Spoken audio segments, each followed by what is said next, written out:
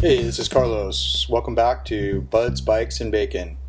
And I'm Chris. Buds, Bikes, and Bacon, Bikes, and Buds? Bikes?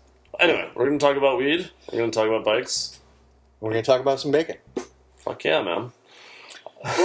They all start with B, and they're things that we really like, and so we think that the combination of buds, bikes, and bacon is something that we can rally around, and we hope to share our information with your folks. Chris here knows quite a bit about bikes, quite a bit about buds, and we hope to share a lot of his expertise. And we'll probably be eating some bacon and smoking some weed right here in a room full of bikes.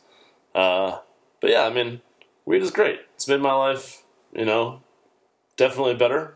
Bikes, same thing, absolutely. And the bacon I had last night for dinner was one of the best foods I've ever tasted.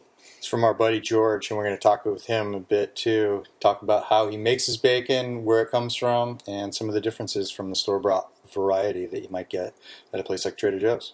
Hell yeah, and we're going to work on our own bikes, tell you about how to make those better than ones you can walk into a store and buy, and all the different ways you can make biking part of your life. And we're going to talk about weed. We're going to talk about how to buy it, how to grow it, and how to enjoy it safely and be healthy at the same time. It's pretty incredible how good life can be with buds, bikes, and bacon. Absolutely. So, welcome, and please join us again. Thanks, Chris. Oh, thank you, Carlos. This Talk is to going to you be a soon. lot of fun. Love it. That was good.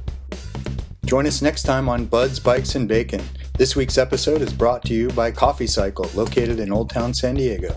Come by and get some of the best coffee made.